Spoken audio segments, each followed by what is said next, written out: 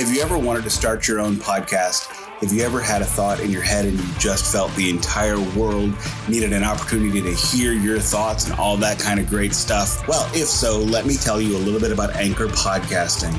It is the easiest platform I have found to make a podcast. They have editing tools, episode creation tools. There's even a green room function. Check it all out. On top of that, they even distribute the whole thing for you for free. The entire thing is free. You can get onto Apple Podcasts. You can get onto Spotify Podcasts, which are, the two that I find get the most traction. And then you get Stitcher and all kinds of other stuff, Black Box, What Box, and all the other boxes that I'm not familiar with.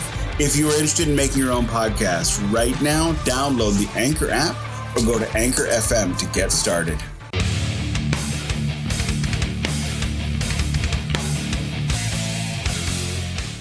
Welcome back to the Ghost Cult Magazine podcast. It's me, OJ. Hi. In this episode, Keithy chats with the mastermind behind The Lost Tribes of the Moon, John Liedke.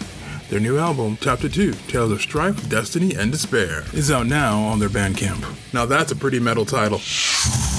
Ghost Cult Magazine welcomes in John Liedke of Lost Tribes of the Moon. How are you doing today, John? Doing great, Keith. Thanks for having me. I am so stoked to talk to you. You have a killer new album out with your project, Chapter 2, Tales of Strife, Destiny, and Despair. I want to make sure I got it right. And, continuing forth from the previous album, which was released in 2018, the self-titled. And yeah, man, lots to unpack and talk about. First and foremost, I hope you're well, your family, your collaborators, their families, everybody's okay, because this is just a crazy time in the world. It sure is. And, compared to the way the world was when we started making this album, it was definitely a different kind of crazy, to where now we've kind of progressed past that part of it, but we're still dealing with certain, issues with that kind of crazy. And then in that time, a whole new breed of crazy just kind of came out of nowhere and just kind of, in case anybody got bored, the craziness just kind of kept coming in its own way. So all things aside and, major world issues aside, we're all doing good. We're all happy to, we're happy and grateful to be able to, kind of return back to more of our lives the way we knew it, specifically, as musicians, being able to get in a rehearsal space again and, to be able to do things like perform concerts and whatnot. Those were concepts that were just very unsure of, a year and a half ago. And to be able to be on the other side of it now, it feels good. And like I said, I'm just very grateful to have gotten to this point where, the band was able to carry on through all the, sheer insanity of 2020 and 2021 and get the album out. And then also to be able to assemble an augmented lineup for performing this really dense material live. Because when I was making this album, I was highly uncertain of the future of this band's existence, much less how we were going to exist as a society and whatnot. So now to be in this, phase of it where it's hey, the album is out now. I have a great lineup of some very talented musician friends, and we're very much excited for some shows we have coming up in the next couple months. So long answer short, we're doing very good. Thank you. I'm so glad to hear this. And yeah, this, springs forth a bunch of other branch questions for me. I know this is basically your solo project, your band you lead. You have many other projects you've worked on. It had to have been bizarre to not play live for a few years or barely play live if you were able to do anything. I often say for extreme and underground music, live streaming is you just don't get that same crowd reaction. You just don't get that same vibe in a room that you do to your camera and nothing. So, yeah. Right. No, there's a little bit of an attachment there. And as far as any isolated live stream performances go, I was only able to do one. And that was I actually am in charge of organizing, and I also perform in a headlining band for a Frank Zappa tribute concert that we do here every year in Milwaukee. And it's called Zappa Fest. It's been going on for over 20 years. It's the longest running one in America, second only to the one called Zappanelle in Germany. But during that specific time, it was like late 2020, and there certainly was not any ability to perform out. It obviously was not safe to do that. Luckily, we were able to do a live stream in town, and it felt good. It definitely was better than the alternative of not playing any shows, but we all kind of felt like there certainly is an element missing without like an audience. And performing music live is one of my favorite like things to do as a musician. To me, it's a very cathartic thing. I just love, performing and being in, an atmosphere with other people and kind of feeding off that energy back and forth. So yeah, it was kind of a long, cold, lonely winter and then some to get through all that time. And I've been performing out live again for almost the last year and whatnot. So it's been kind of a slow build up back to like my normal crazy schedule of performing like every week or every other week or something like that. So again, we're making progress, and it's a good feeling. Awesome. I know the Midwest was hit kind of hard with closures of bars and venues. How's your local scene holding up? Is there still like live music back again, or is it sporadic and then spread out? I think up until very recently, it was sporadic and spread out. There were a couple well-known venues that unfortunately just had to close their doors. But luckily, one or two other places popped up in their place, and the other spots that survived, the pandemic and all those kinds of things were able to keep their doors open. But it was very here and there as far as like anything local or anything of a national act coming this way. And now just in the last, few months, it kind of feels like things are kind of very much getting back to that kind of state of normal. Just to give a reference of like what's going on recently in Milwaukee. Well, tonight I Hate God's playing on the other side of town, and that's always a good thing if I Hate God's in your town, at least if you're a fan. And a friend of mine named Randy Kastner, he's a promoter here in Milwaukee. He did a 3-day festival here just this past weekend. He calls it Blades of Steel. And he had some acts like DRI and an old school thrash band from California called Defiance. Sure. And, oh my gosh, that sounds awesome. I would go to that. Yeah, it was mostly like old school traditional metal and like thrash kind of stuff. The band Savage Master played. They're good friends of ours. We played with them once. A lot of things like that. So that was very exciting. It definitely made for a busy weekend here in Milwaukee. And so things are definitely moving forward. There are shows happening, and we're stoked about that. But you're definitely right. The Midwest definitely took a hit. Every place did in their own way. But here in the Midwest, where it's a bit colder, a little bit longer, it just felt like it took longer for certain things to kind of get out of a certain spot where things just were not still not safe.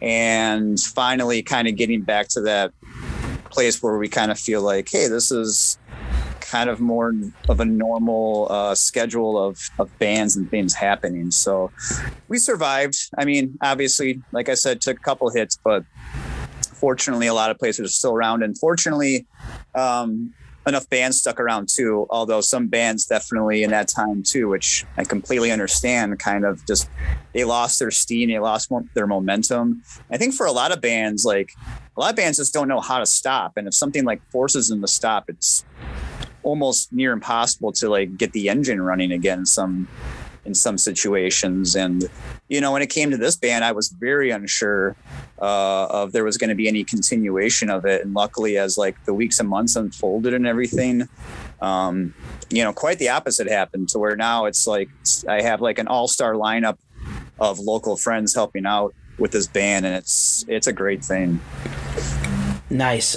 Kicking it back for a second to your earlier answer, I'm not surprised to hear you say you were a fan of Zappa, because some of your music has kind of like the wild expressionist Zappa vibes, not as jazzy, but, definitely as, chaotic normal. And I grew up a huge Zappa fan. Hopefully you have seen the excellent Alex Winter Zappa biography film documentary. Yeah.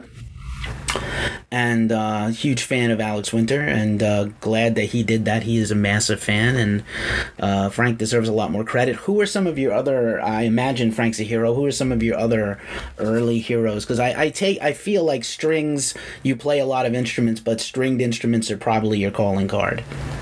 Yeah, at the end of the day, guitar is what got me into the world of playing music and everything like that. And, growing up, I'm, to kind of give a reference to like, the era I grew up in. I'm 40 years old. So I kind of came up in that time where, grunge was very popular. Also like, the early formations of like death metal and everything like that. And I grew up, with MTV and all that kind of stuff too. So I think, all those things were kind of going on, and I was kind of just like, whatever kind of stood out to me or whatever kind of gained my attention, I kind of gravitated towards. And, like if I'm thinking back to like, sixth grade, I remember, being very much early on into, grunge, especially bands like Alice in Chains and Soundgarden, bands that I never stopped liking or stopped appreciating. And maybe there were times where, maybe I was just like, up to my neck with, extreme music, death metal, black metal, grindcore, whatever. Those bands never left my wheelhouse of like interest or influence and whatnot. So there was a lot of, grunge bands that kind of hit me at first, and then it was very quickly into like things like thrash and whatnot. Obviously the big bands, Metallica, Megadeth, Slayer, Anthrax, the Big Four, like those bands were all like kind of they were kind of pretty much at their peak at that time. So they were like the next video up after like the Nirvana video or whatever. So that was all kind of right there. And I gravitated to a lot of that stuff pretty quickly.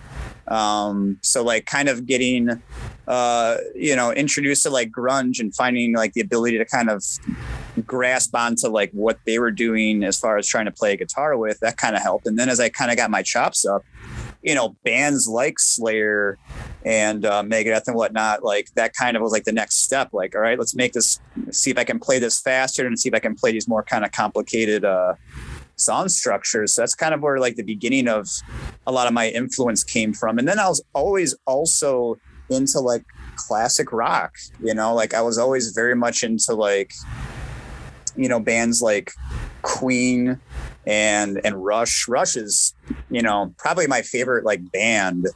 They have a very big influence on me, musically for sure. And also just in terms of like how they went about their business, like Rush was a band that was, in my opinion, very kind of self-indulgent. They started putting, concept records out, and it wasn't really generating a lot of sales. And they were, as any Rush fan kind of knows the story, like they were on the verge of like being dropped by their label. They weren't like selling very well with Caress of Steel.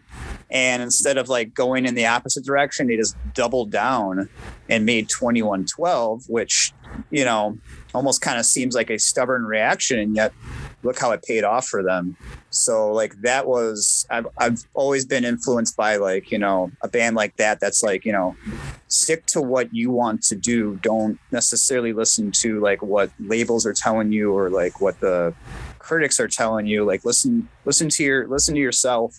And, hopefully if you stick around long enough and just keep, playing your heart out and showing that, it does pay off eventually. And I think in terms of like the album we just kind of put out, hopefully that will kind of ring true as well, where, it's a very kind of, I started this band very like self-indulgently, and because of those kinds of bands that I listened to and whatnot. And I feel like most of the decisions I've made for this band have been of that kind of like self-indulgent kind of side of things, as opposed to being like, well, what do I think is going to get me signed, or what do I think is going to be like, going to win a lot of people over and whatnot. I've kind of always just tried to go by my own, like, feelings and instincts, as opposed to like any kind of outside opinions and whatnot. So I've always been influenced by bands like that.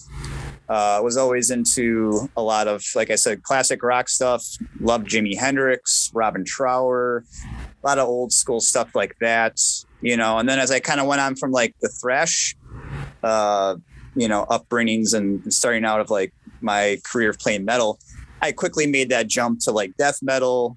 I went to, bands like Cannibal Corpse and Deicide and Suffocation. And then I actually made a pretty quick turn to like even more underground stuff like grindcore and whatnot. So some of my earliest bands were kind of more in the extreme metal category. And that kind of really kind of started me off on like, I guess, a blazing path in terms of like, just like tempo and like technicality. And then I kind of took a step back and went almost kind of back in like an opposite direction, kind of like, anybody who likes doom or anything like that on any kind of level obviously likes Black Sabbath, even if they only like certain albums by them. But like, I always liked Black Sabbath. And that kind of made me kind of go back to like them, and as well as like bands that were doing that stuff around that time, but maybe just not as well known, and really starting to get in that kind of stuff. So I kind of had a big doom influence kind of in my like early to mid 20s. And I just kind of always kept moving around musically. And even when I was not doing that as much anymore, I was still listening to those kinds of things quite a lot. And then in 2015, I started like the kind of the concept of Lost Tribes of the Moon. And I was trying to, at that point, I was kind of towards the end of my last 10-year playing in like death metal and like black metal bands. And I was kind of like, I think I'm kind of burnt out on this stuff again. And I really kind of want to get back to some of my roots and kind of establish some of those kinds of influences that I can't really express or quite convey properly in those other kind of extreme bands. So this band was kind of a vehicle to kind of hark back to my old influences of bands like Rush, Black Sabbath, even like Jimi Hendrix and stuff like that, and kind of apply that. And as well as bands like the old Scorpions with Uli Roth. Love that era of the band. Uli Roth is definitely one of my favorite guitar players. Also Michael Schenker with UFO and even his solo stuff, to kind of like stop right there. I've always had lots of different influences, and it started off, like I said, with like what was popular during my time growing up, which seemed to be like grunge, thrash, and then like death metal. And then in the years since, I've kind of went, current and then way back. And I'm always searching for music from yesterday, because there's like so much music that's come out that it just doesn't necessarily gets advertised as well or just as well known. And there always seems to be great music from yesterday just hiding under a rock or around a corner. You just got to find like the right YouTube channel or the right podcast where people kind of point out these great old bands that like you probably should have known as well as a Black Sabbath, but just didn't have as much success or proper management and whatnot. So Sounds good. Yeah, makes a lot of sense. I also wanted to say that the difference between the two albums is obviously you live your life and things happen and you change lineups and you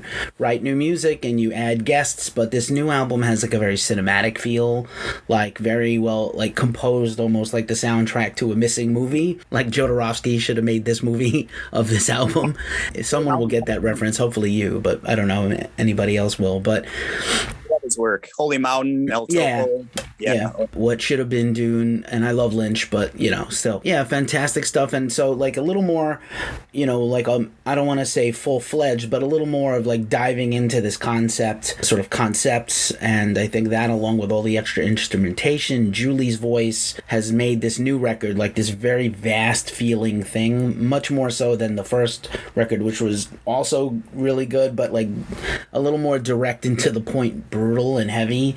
And this album's sort of a little more spacious, if you will. Yeah, I mean, I really appreciate those kind words, and I also feel like your like perception of both albums, like I feel is very spot on. So like, when I started the band, I had some very grand concepts, but I also felt like it made more sense to me to kind of like start from a more like kind of like focalized, like kind of like centered kind of sound, and then as time went on, expand more and more out. So like the things that I did on this new album are things I definitely had in mind when I was like coming up with, the concept for the band. But I also knew that like I kind of wanted to start a little bit more, basic. And then as time went on, like augment, expand, and go from there. And I kind of felt like that was the right way to do it, as opposed to just like kind of come out brand new with like, like tons of like synthesizers and extra instrumentation and whatnot like that. Like on the first album, I wanted the album to sound very close to like how we sounded live. And live, we were a 4-piece unit and we didn't have any, it was just guitar, bass, drums, vocals. So I wanted to have it as close to that as possible while still kind of taking, advantage of some like, studio liberties.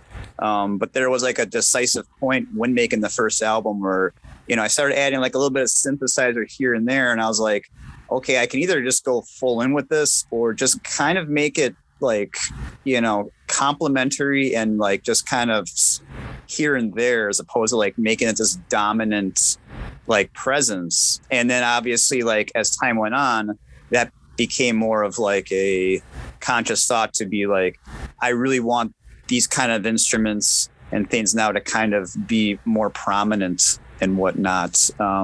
With our first lineup on the first album, I feel like that material suited us pretty well. And I kind of even took the feel and kind of the, I guess, like how I perceived the lineup and kind of used that as some inspiration to write this new material. And funny enough, like the lineup that ended up recording this album, like it was at least 50% of a newer lineup, same drummer, but different vocalists, different bassists. And so it's kind of interesting when you write something for a certain kind of lineup and then that lineup like changes half of its personnel. So you get a little bit of a different result. But to be honest, I really feel like the new lineup was a little more prepared to take on this new material and kind of give it its like full potential, because I'm very lucky to have some very good friends here in Milwaukee. My friend Julie, who is the singer now in the band, she joined the band actually right before the pandemic started. We had a gig lined up in Madison with some friends, a local band called Tubal Cain, and they were doing an album release show and they want us to play. And at that time, I did not have a singer. And so I asked if she would be interested in like, jumping on board for the show. And there was nothing really more in terms of like, expectancy or, whatever. And we did the show and it was really fun. And she really enjoyed it. And she said, hey, please keep me in consideration if like you're going forward with this band and everything. And when it came time to start tracking the album and putting things together, I said, hey, do you want to be a part of this? Because I would love for you to be a part of it. Julie was actually, I went to college for music in my late 20s, and Julie was my vocal and piano teacher. And just because like, I went later in my life, our age difference wasn't, as much as like, someone coming right out of high school or something. So we actually had a lot of mutual friends, and, we actually had shared the stage before playing gigs and whatnot. So, she already felt more like a friend than a teacher per se.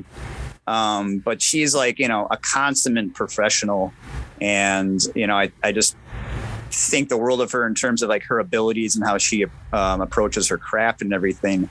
So when I had her on board, I knew that like this album was going to really take on that kind of, that grand scale with vocals, because she's very good at lyrics, and she's very good at just, analyzing things. Obviously she's, like I said, a voice teacher and whatnot. So when I had her on board, I knew things were going to be really good in that department. And then as far as like bass goes, a friend of mine named Chris Ortiz, who is the bassist on the album and currently was also like one of those people that I knew in town forever, was one of my favorite bassists in town. We had never played in any kind of band together, but I always admired his playing and was just like, man, I would love to find an excuse to, work with this guy. And when it came time to track the album, I asked if he'd be willing to jump on board, and he was interested. And then through the process, it became like hey, yeah, and I'll stick around. Why not? This is some really good music, and I'm having fun. So let's do this. And so having those two people on board really kind of bolstered and like really helped the way I was kind of pushing our sound, which is, as you kind of alluded to, like a cinematic kind of feel for it. And I really tried to, this album is very like pandemic influenced in terms of like when we made it and how I kind of went about it too, because we started tracking this album, I want to say early summer 2020. And, nobody wants to really think back to those times, but that obviously was a pretty, still some pretty dire times as far as like what we could do and what was like deemed like, safe and whatnot. And, kind of a weird, but maybe not surprising fun fact about this album is that like the core lineup, the four of us, never were in the same room at once together to track this album. And thankfully, through like the advent of technology, we were able to rehearse it on our own in our own, settings and whatnot. And it all obviously worked out. But because of like, the need to be isolated and whatnot, there wasn't really like an opportunity for like all of us to be together at once. So that was kind of a crazy, like, never made a record like that. Don't know if I'll ever make a record like that again, but I was happy with the results, obviously. And when it came to like the material and like I said, how I wanted to like kind of present it, I wanted to like just kind of double down with like the idea of like really putting a lot of like synthesizers on it. I play synths. I also play theremin, and I also wanted to make that a little bit more of a presence on the album. So I threw in theremin in spots that I didn't even necessarily think I was going to, put it in, but I kind of thought like, let's just go full out here. There was almost kind of like I don't know if there's going to be a tomorrow kind of thing. So let's just give it everything we got. The time between releasing the first album and getting ready for the track, the new album was, quite a bit of time. It was like 2.5, almost 3 years. So in that time, I had a lot of music stockpiled. And as far as like compositions that were completed, this is all of them. And, we definitely at one point were kind of thinking like, are we getting too far ahead with this? Is this like too much? And my thought was like, kind of keep that same mindset of like, do what you feel your musical heart tells you.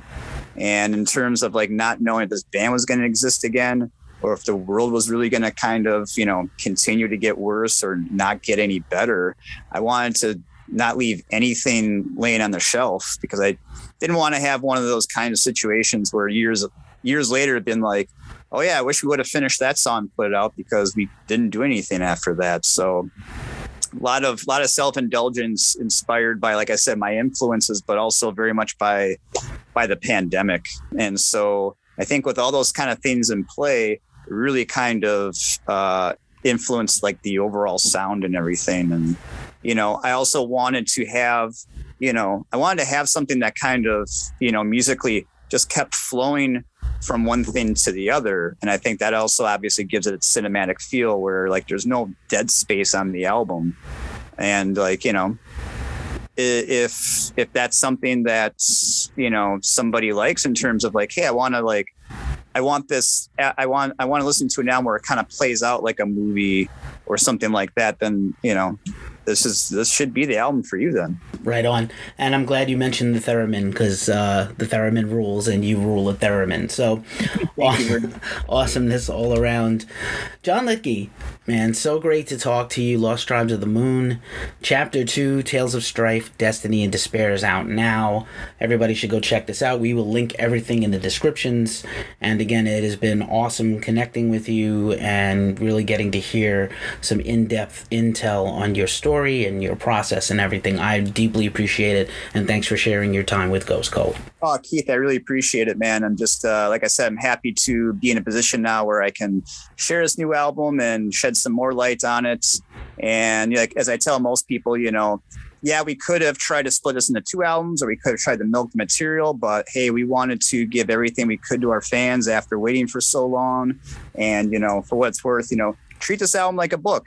Take it a few chapters at a time, few tracks at a time, and like, you know, take the time to absorb it, because it's a very dense album. And if, you know, for some reviewers who just don't have the patience or the time, I understand why it might almost come off like a burden. But for music lovers, I really feel like this is, you know, the album for you. This has been another episode of the Ghost Cult Magazine podcast. Check us out at ghostcultmag.com and follow our socials at Ghost Cult Mag. Until the next time, peace.